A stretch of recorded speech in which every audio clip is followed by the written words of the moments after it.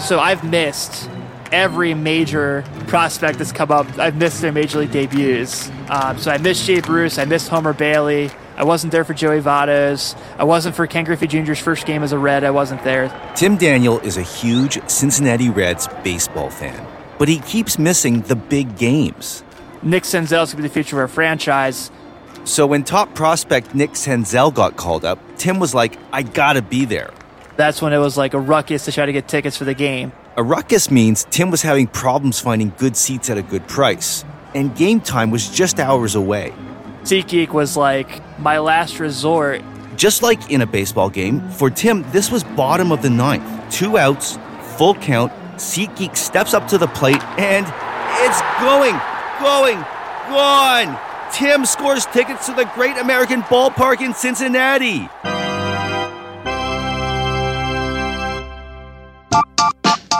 Welcome to Repeat Customer, an original podcast from Zendesk about great customer experiences, how companies create them, and why their superfans love them so much. Zendesk is a customer service and engagement platform, and I'm Neo Edelman, the guy for whom buying tickets to a big concert or a sporting event has always been so stressful. I ended up getting really good seats to be able to go see Nick Senzel's first Major League Baseball game, see his first Major League hit, see him score his first Major League run. It was an awesome experience. So we're going to look at how a ticketing company called SeatGeek came straight out of left field to take on the big players in the industry, beating them at their own game by focusing on the customer experience. In the ticket buying system, customers can choose between two separate yet equally important groups: primary ticket sellers like Ticketmaster and secondary market resellers. These are their stories. The world of live event ticketing today is a little chaotic when you start digging into it. So the main thing you need to remember, there are primary ticketers, which are the promoters, teams, and venues putting on the event. And there's something called the secondary marketplace, where people resell their tickets. SeatGeek is a consumer app that makes it easier for fans to find, discover, and purchase their favorite live events. The app helped millions of fans attend live events last year, but getting to this point hasn't been easy. SeatGeek had to elbow its way into a closely guarded industry that hasn't always put the customer first. I could go on and on about the pain points I've suffered buying tickets, but let's let SeatGeek's co-founder Russ D'Souza do some complaining instead. After college, I moved to Boston, and I remember viscerally just how difficult it felt to be able to find the tickets that you wanted to buy and buy them. It was a very murky market, it felt like, where a fan like me would have 5 different windows open with everything from Craigslist to primary ticketing company websites, secondary ticketing market company websites, trying to compute fees, trying to understand what tickets are legitimate, which ones, you're buying from somebody who you have to meet in person on a place like Craigslist. And this was also during a time that when I was in Boston in 2008, that every single Boston team seemed to be doing extraordinarily well. The amazing thing here is that Russ is describing a time not too long ago where we already had internet and social media. It shouldn't have been that hard to get a ticket with that many options available to him. To better understand this murky market, as Russ calls it, and what SeatGeek later brought to it, let's quickly go back in time.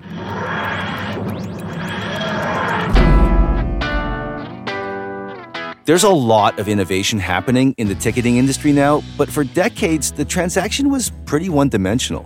Typically, you would have to go line up in front of a box office. Dave Brooks is a senior correspondent for Billboard.com. I'm from the Bay Area, so we used to line up in front of Warehouse Records. Sometimes the night before, right? You could camp out and you'd be there with fans. There would also be some kind of sketchy people who were paid to wait in line by like scalpers who were going to flip the tickets. You basically, the time came at 10 a.m. and they opened the box office and started selling tickets, and you just hoped that the line kept moving. And what if you never made it to the front of the line? This is pre-StubHub, pre-internet. You either have to know a ticket brokerage firm, right, like a brick-and-mortar VIP ticket style place that sold you tickets, Who's got tickets? Who needs Or tickets? you could show up early to the Who's selling concert, tickets? and I got there would be the tickets. guys out there Who's got scalping tickets, and you could wheel and deal, in the parking lot. And hopefully not buy fake tickets or pay a crazy price. And then, of course, that was followed by the internet and tickets going online. That was around 1996, 1997. TicketWeb sells the first ticket over the internet, and then it would be mailed to you. It was obviously convenient because you didn't have to go anywhere besides your computer, but it was really slow to be adopted. And as the bigger shows started to sell more tickets online, bigger problems started to arise. All your tickets belong to us. As time went on, you had a lot of bad actors out there who were learning how to write these scripts called bots. You see, online made it more convenient for me to get tickets, but it also made it more convenient for the scalpers. Eric Fisher, U.S. editor for Sport Business, a UK-based sports industry news and intelligence provider, is helping me relive the horror. They were able to sort of jump in and go through this whole process much faster than any human could. They would essentially be able to work through the system and all of the various login prompts and purchase flow sequences. And what that did is pull particularly prime inventory from fans into broker hands, reseller hands. This made face value tickets harder to get, and it led to the creation of a secondary marketplace. StubHub was maybe the first and definitely the most dominant, where you could go buy marked up tickets, which totally freaked out the primary ticketers like sports teams. But then they also finally realized that there was a real issue with the renewing season ticket holders, that tickets in the drawer is like death for renewals. As great as season tickets are, it can become a chore when you have to go to like 40, 50, up to 80 home games. So sports teams saw an opportunity to help their best customers. These partnerships were basically facilitating a way, and still are to this day, facilitating a way for that season ticket holder to unload that extra inventory. And then by the same token, that team, that league gets a cut of the action. So now you had scalpers selling the best tickets and primary ticketers using secondary marketplaces to get rid of extra tickets for season ticket holders. Things started getting pretty confusing for the average customer like you or me, according to Russ D'Souza. There's often situations where people assume that tickets are sold out, but they're not, because many of the primary ticketing websites don't have great functionality. This is maybe the craziest part of it for me. Like, you're buying resale tickets on the secondary market when there's still face value tickets left. Oh! And that's when it really hit home for me, just how the process for purchasing tickets was left something to be desired. And my co-founder and I really started to talk about how we could build a better experience for people to be able to buy tickets. Russ is talking about his co-founder, Jack Gretzinger. We felt like there should exist a ticket aggregation service that pulled in tickets from all these providers, and it was a one-stop shop for people being able to buy. In 2009, SeatGeek launched as an aggregator, sort of like travel aggregator Kayak. If you're searching for flights, it finds you the lowest price for multiple airlines. Well, SeatGeek did the same thing, but for tickets to sporting events and concerts. Initially just a website that would display all that inventory to fans. And we would integrate with the different ticketing providers. This is where the modern ticketing customer experience started to change. We built these really incredible maps that compared and allowed you to display all those listings side by side so that users can zoom in really smoothly to see where the ticket they want to buy is. But the real game changer was a proprietary algorithm. A product called Deal Score that ranked every single ticket from a scale of 0 to 100, where 100 is the best deal and 0 is obviously a deal that we wouldn't recommend fans look to. The way that every other ticketing provider listed and displayed their inventory was simply in order of least expensive to most expensive. That used to mean a lot of scrolling for me, looking for the right option. We're effectively trying to say, if my budget is this and I want to sit in this sections, what are the tickets out of the 10,000 tickets for this game that I should look at? SeatGeek's engineers built new technology from the ground up, and they kept adding new features like a view from seat image option. And a year or so after launching, they continued this tech-forward approach with something new. Most of the traditional primary companies and StubHub, the only real name in the secondary space at the time, their infancy was on a desktop. And SeatGeek was the first ticketing player, period, to come out and say, I'm going to be mobile first. This is Fred Maglione, a ticketing industry consultant. He remembers when SeatGeek launched its mobile app. The consumer experience is just more obvious. The flow is more obvious. If you think about squeezing down a desktop application to your mobile device, it's difficult to read, but when it's built for a mobile application, it's easy to see the seating chart, for example, of a venue to pinch and zoom with your fingers. SeatGeek had a bit of an advantage coming in later and developing their product with that mindset. Now, as an aggregator, SeatGeek improved, definitely clarified the customer experience of ticket buying, but it didn't directly sell you the ticket. Once it helped you find the right ticket, you exited the app to complete the purchase in whatever marketplace the ticket existed. And this is kind of funny because after solving one really big pain point, SeatGeek ended up, or rather you ended up, at another pain point. We would kick a user out from this really great mapping experience to a mobile website that's barely mobile optimized. Somebody would have to struggle to put in their account information. It was not in line with the values that we had, and we weren't able to control the end experience of the user. SeatGeek was able to control the customer experience within its own app, but once you left it to finish a transaction somewhere else, not so much, because the other app's experiences weren't usually that great. When a fan had a question and they had an issue with their tickets or they needed help, we would have to tell them, well, why don't you talk to so-and-so at so-and-so marketplace? That's not a great customer experience. What we want to do is be able to say, okay, we can look up your order, we know exactly where it is, and we have all the relevant details about your order. And SeatGeek could no longer control the customer service when you left its app to go buy the ticket. So in order to ensure the ultimate fulfillment of the customer experience it had created, SeatGeek really only had one choice going forward. In 2015, SeatGeek launched its own secondary marketplace on top of its aggregator. In addition to making it easier to find the right tickets for you, you could now buy them on SeatGeek.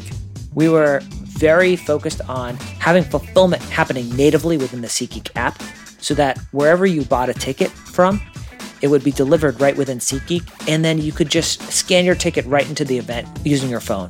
And Eric Fisher says this had been another sticking point. It's really just been in the last few years where you've had a lot of these integration deals where the barcode essentially gets canceled out and reissued to the buyer.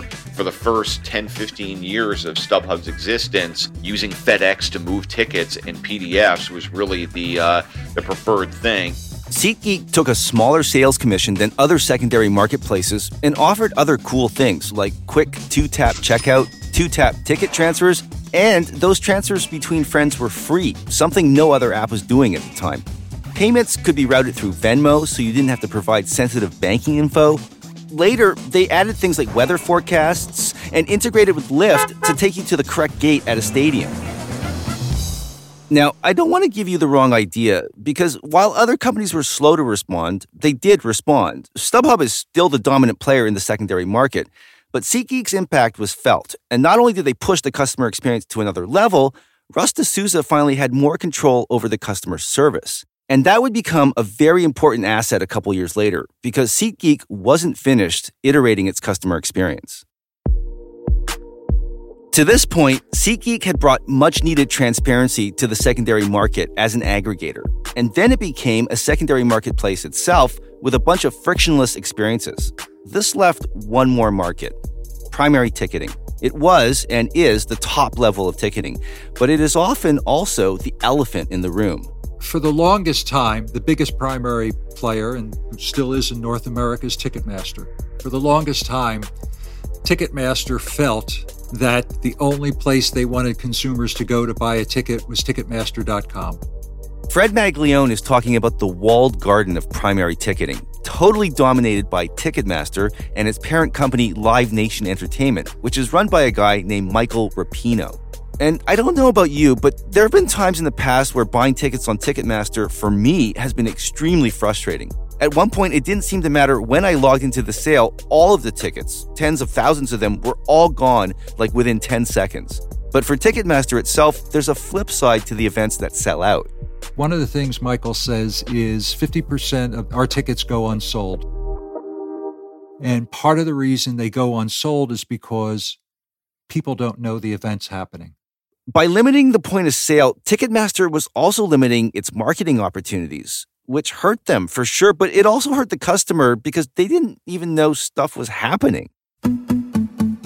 This has been SeatGeek's big push that a fan should be able to buy a ticket not just from the SeatGeek mobile app or the SeatGeek website, but any number of e-commerce places that if you're on your phone and getting an Uber, you're on your phone buying a plane ticket, you're on a hotel website, what they would like to do, and it's still very much a work in progress, is embed their purchasing abilities in all of these other forms of not just e-commerce, but fan websites. If you're reading a story about the Yankees or whatever, there should be a buy button right in the midst of that story where you could buy tickets to tonight's Yankees game. Basically, what Eric Fisher is describing is an open ticketing situation, which sounds great, but back in 2016 or so, to do that, SeatGeek would have to get into primary ticketing, which we just said was totally dominated by Ticketmaster. That's problem number one. And Fred Maglione tells me about problem number two. There's only one Section 101, Row 1, Seat 1. You can only sell it one time. If you sell it two times, you've got a big problem because you've got two people trying to sit in the same seat. And then you can exchange that ticket. You can forward that ticket to that location to a friend. You can digitize it. You can print it as a physical thing. You can put it into a package as a season ticket. And that's what creates the complexity of ticketing. SeatGeek hadn't dealt with that level of complexity before. That's why SeatGeek realized early on it was going to take much longer if they want to develop this themselves. At the time, Fred was the executive chairman of an Israeli primary ticketing platform called TopTix. Rather than build out their own primary platform, Russ D'Souza and SeatGeek purchased TopTix and added it to their stack and called this new thing SeatGeek Enterprise. It is a full-stack ticketing service, all the aspects that a venue might use to run their business. We have a layer then called SeatGeek Open, and what it does is it distributes inventory to anyone who wants to participate. So if a fan goes on to a partner of SeatGeek and they buy a ticket, that ticket is then reissued by SeatGeek Open, and the fan can get a valid ticket instantaneously to attend the event. But even if you successfully create a primary ticketing platform, a pleasing new customer experience, there's still that elephant in the room. Well, Live Nation is the biggest rock and roll player out there, and they control the inventory. They also control a lot of the venues, so getting promoters to use SeatGeek was going to be tough. But there was another way in. Most of the content owners in sports also manage the stadium and/or arena or have some interest in the stadium and/or arenas. So SeatGeek focused instead on sports, especially since some of those sports teams were getting frustrated with Ticketmaster. Ticketmaster felt that the person buying that ticket was a Ticketmaster customer. And there was a point in time when the content owners said, if you're buying a Lakers ticket at Ticketmaster.com, that customer is still a Lakers customer. It's our customer. Is it because Ticketmaster wasn't sharing the data? Correct. They were not sharing the data. And according to Eric Fisher, teams desperately needed that data. Historically speaking, a team at best knew about a quarter, maybe a third of who was in their building. And with all the transfers and giveaways and resale and so forth, all those subsequent moves, it left the identity on the table and the teams didn't know who was coming into their building. Customer data is obviously key to creating great customer experiences, and SeatGeek was willing to share. It first made deals with Major League Soccer teams, and then, amazingly, the NFL. First the New Orleans Saints, then America's team, the Dallas Cowboys, to take over their ticketing and sell them across a wide range of portals. I can understand that MLS is interested in working with you guys because they need more fans, like they need more exposure. How do you get the Saints on board? How do you get the Cowboys? I mean, that's an enormous stadium. How do you get them to do that? So in the case of the Cowboys and the Saints, you're right. They have no problem selling out the stadium. What we offer is also the ability for the season ticket holders to have this really great experience to manage their tickets, transfer their tickets to friends, to be able to scan into the venue. From a customer standpoint, build in small things into our product that actually head off questions that season ticket holders may have. Like an example that I always like to give is how we make it so clear for AT&T Stadium, where the Dallas Cowboys play, what the bag policy is. That doesn't sound like rocket science. It's just a widget that we display within our app. But the team loves that because they used to get hit up every single week with people asking, what kind of bag can I bring? When they added primary ticketing, SeatGeek basically created a blended marketplace where you can buy both primary tickets and secondary resale tickets. And you can still use the aggregation tools to find the right price seats for you. But this brings us back to SeatGeek's customer service, because when it blended marketplaces, it not only attracted more consumers, SeatGeek was also now selling its platform to businesses. And all of those customer service interactions fell to the SeatGeek CX team led by Joe Gilgoff. Not easy. Part of the complexity in our overall CX operation, and certainly in managing our knowledge base in our help center, is that two different customers could have a question that at face value seems similar. But one of those customers, might have spent $20 or $50 to buy secondhand tickets to, let's say, attend a Yankees game, Yankee Stadium. Another one of those customers could be a VIP season ticket holder with the Dallas Cowboys. And the answer to the stated question could be very different for those two different sets of customers.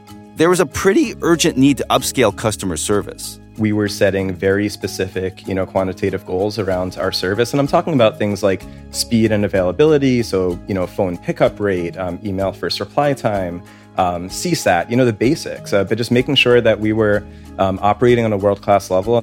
They adopted live chat, partnered with external call centers, and added AI tools to their relaunched help center for both customers and SeatGeek's agents. We're seemingly always launching a new partnership or bringing on a new, marquee B2B client. And so when these changes occur in the business, one of our training and content specialists will build out a lesson. When the Cowboys or the Saints, make the playoffs, when all of, those tickets go on sale, or it might be, when the season schedule is first released, or when a huge concert is running AT&T Stadium and those tickets first go on sale. That's going to create a very, very high volume moment for the CX team. And so in that case, we need to have our whole operation adequately prepared to at least answer, a basic level of question for customers, while having a highly trained subgroup that are going to be the ones building those individual relationships and handling the most complex questions. The amount of information needed is staggering. And given the temporal nature of live events, that information is always changing. And this is going to remain a challenge because SeatGeek's daily sales keep growing as it blends primary and secondary ticketing, which is something the other big companies are doing now too. And they're also getting into open ticketing. I mean, Ticketmaster is offering me basketball playoff tickets in my Instagram feed, where I'm more likely to buy them. After years of struggling to buy tickets, recently it has felt a bit easier for me. If you're sort of looking at a fan now, there's a growing theory that many of them don't really even differentiate between primary and secondary, like many of them wouldn't necessarily differentiate between a broadcast TV station and a cable TV station. As time moves on and as these relationships get deeper, as Ticketmaster does more on the secondary side, StubHub and SeatGeek do more on the primary side, you're going to see the lines just continue to blur. And Eric Fisher says the customer experience is continuing to evolve. Just to kind of give another kind of takeaway to the listener here, is just this whole notion of communal fandom, communal areas, bars, gathering spaces, and it's fundamentally changing the notion of fandom and how tickets are sold. And we've seen a lot of these sort of Netflix style monthly offers where you can just have access to any games in a given month for a pretty low flat fee. It's really going to continue to push the innovation front and different kinds of ticket products and different types of selling approaches, different kinds of marketing. And again, it really just makes it a very, very exciting space to continue to watch, because the pace of change and experimentation and innovation is only going to grow.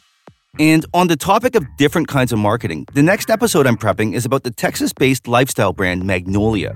It's really benefited from exposure on the home improvement TV show Fixer Upper, starring Chip and Joanna Gaines. So while you wait for that one, please leave me a review or check us out at zendesk.com/repeat customer, where you can also get tips on how to up your company's customer service game, because the best customer experiences are built with Zendesk. Thanks for listening.